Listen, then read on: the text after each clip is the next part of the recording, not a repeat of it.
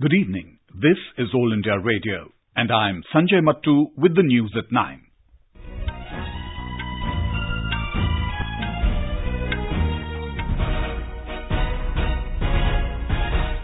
The headlines.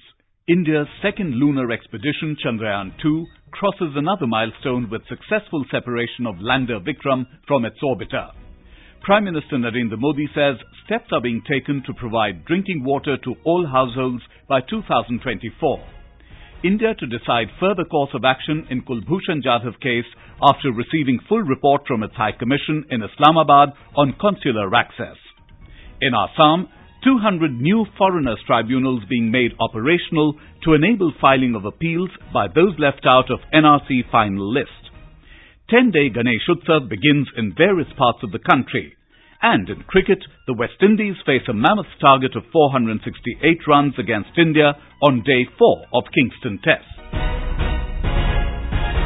India's ambitious second lunar expedition, Chandrayaan-2, crossed yet another significant milestone this afternoon with the successful separation of the Lander Vikram from its orbiter. In a swift action, the scientists of the National Space Agency ISRO carried out the surgical action at 1:15 p.m. and detached the lander from its mother craft, the orbiter. The operation got over in just a few milliseconds by cutting the umbilical cord of the lander with the mother craft. An ISRO release says all the systems of both the orbiter and the lander of Chandrayaan-2 remain healthy.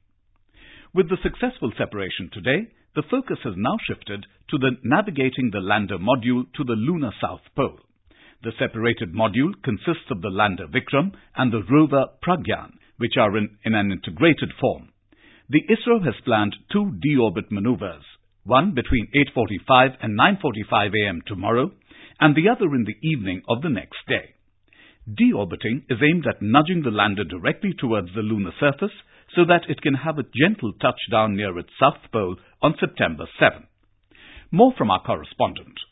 The Lander Vikram carrying the rover is now embarking on a journey to its final destination on the moon, with the mothercraft orbiter watching it from above a little more than 100 kilometers.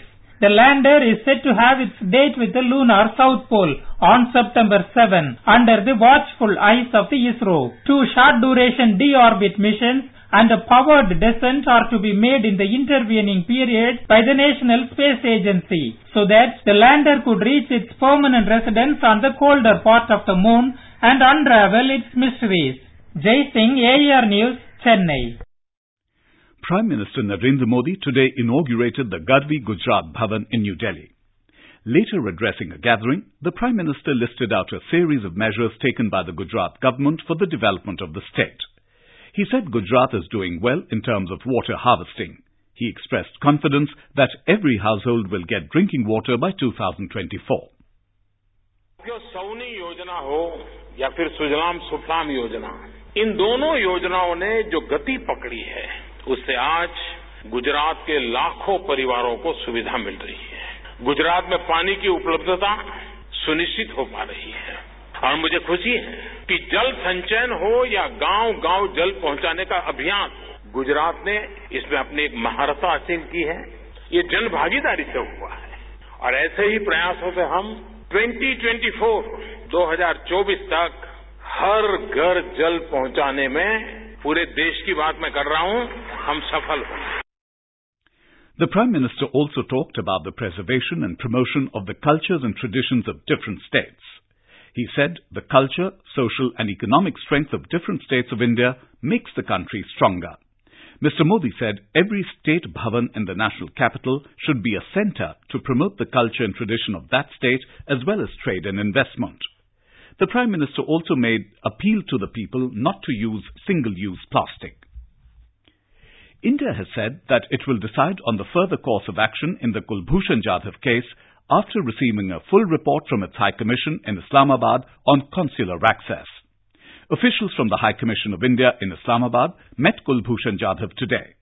The External Affairs Ministry said that after receiving a detailed report, the extent of conformity to the International Court of Justice or ICJ directives will be determined.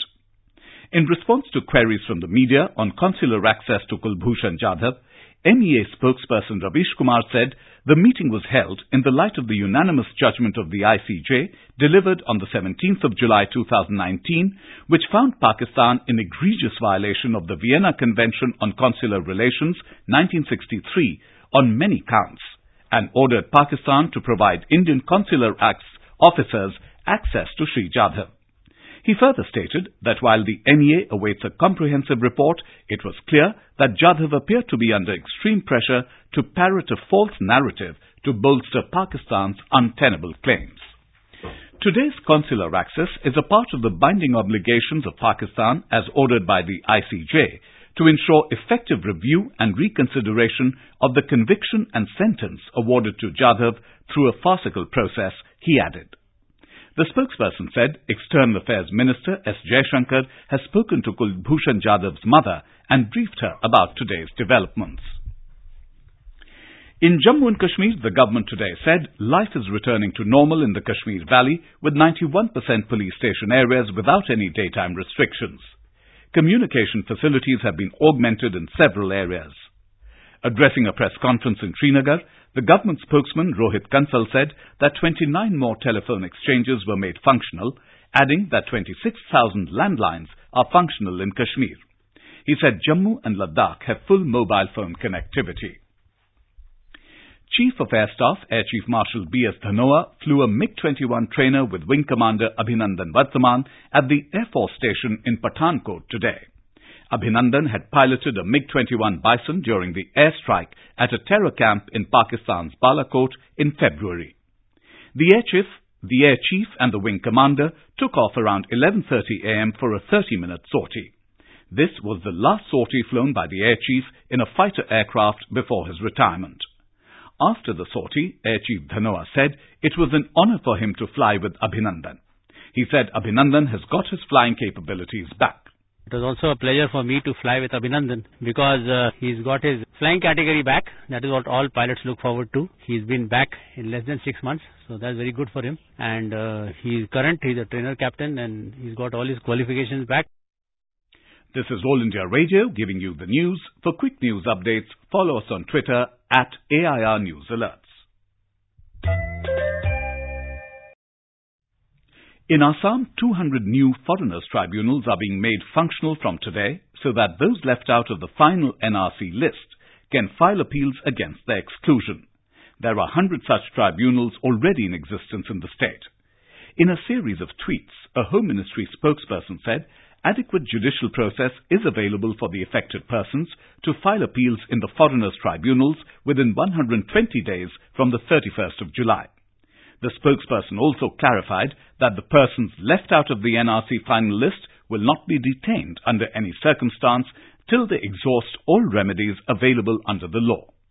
Such persons will continue to enjoy all rights, including the right to employment, education and property, as earlier like any other citizen. A Delhi court has extended the CBI custody of former Finance Minister P. Chidambaram till tomorrow in the INX media scam case. The court will also hear his interim bail plea tomorrow. The senior Congress leader was produced before the court on the expiry of his 3-day CBI custody, which was granted on the 30th of last month. Mr. Chidambaram was arrested on the 21st of last month after the Delhi High Court dismissed his anticipatory bail plea a day earlier. The Supreme Court today directed the Uttar Pradesh government to set up a special investigation team, or SIT, headed by an IG rank officer to investigate the harassment charges levelled by a Shahjahanpur woman law student against former Union Minister Swami Chinmayanand. It also ordered the SIT to look into the 2 cross FIRs filed in the case, one by the woman's father and another by the institution where she was studying. The Apex Court asked the Chief Justice of the Allahabad High Court to constitute a special bench to monitor the investigation in the 2 FIRs. The matter has been listed for further hearing on Thursday. The 10-day Ganesh Utsav began in various parts of the country today with special pujas and visits to Ganesh temples by the people in large numbers. In Maharashtra on the first day, devotees welcomed clay idols of Lord Ganesh to their homes and at public pandals. More from our Mumbai correspondent.